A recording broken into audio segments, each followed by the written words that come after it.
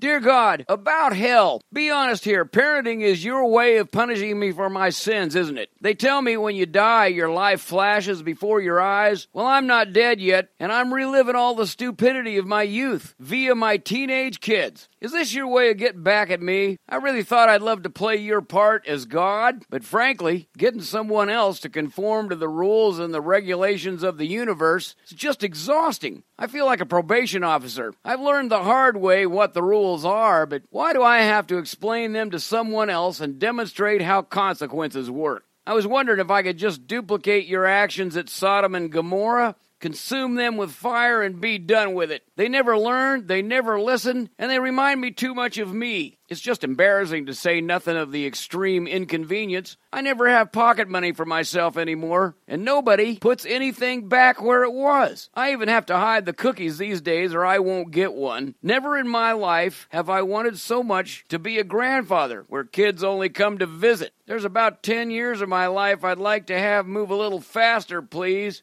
I now believe that there's a real and literal hell. It's also where I'd like to send my kids right now. Thanks for letting me share.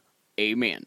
What's hysterical is that I prayed this prayer about 20 years ago, and that time went in a blink. And now I am a grandfather with 5 grandkids. Now I get all weepy about the olden days. I wrote a card to one of my daughters that I'd like to share with you right here. She's a mom herself now, and living the same punishment that we got from her. We've had a front row seat through all your years, how you've overcome through many tears, so many things too soon to face. We've watched you bloom and grow in grace. We see your strength in subtle ways, the hands you lend, the girls you raise, the way you bend but never break, the love you choose, the risk you take, the way you keep us interlaced like pancakes with a smiley face. It's hard to believe when we retrace the cars you stole or wrecked or raced, the pain you were in breaking stuff, the price it cost to fix things up, the floods, those nasty friends of yours, and that potty mouth that you once were, that charge a judge would not defer. But seeing all the we've endured would still not give you up for sure. You bring the plot to our top shelf, each page a story in itself, and as another story finds its place, just know we love you either case. This has been a prayer you won't hear in church, followed by an answer to that prayer that I didn't see coming. I hope you're enjoying Nutshell Sermons. Feel free to share this with someone it might inspire. Tell them you heard it from a lunatic friend.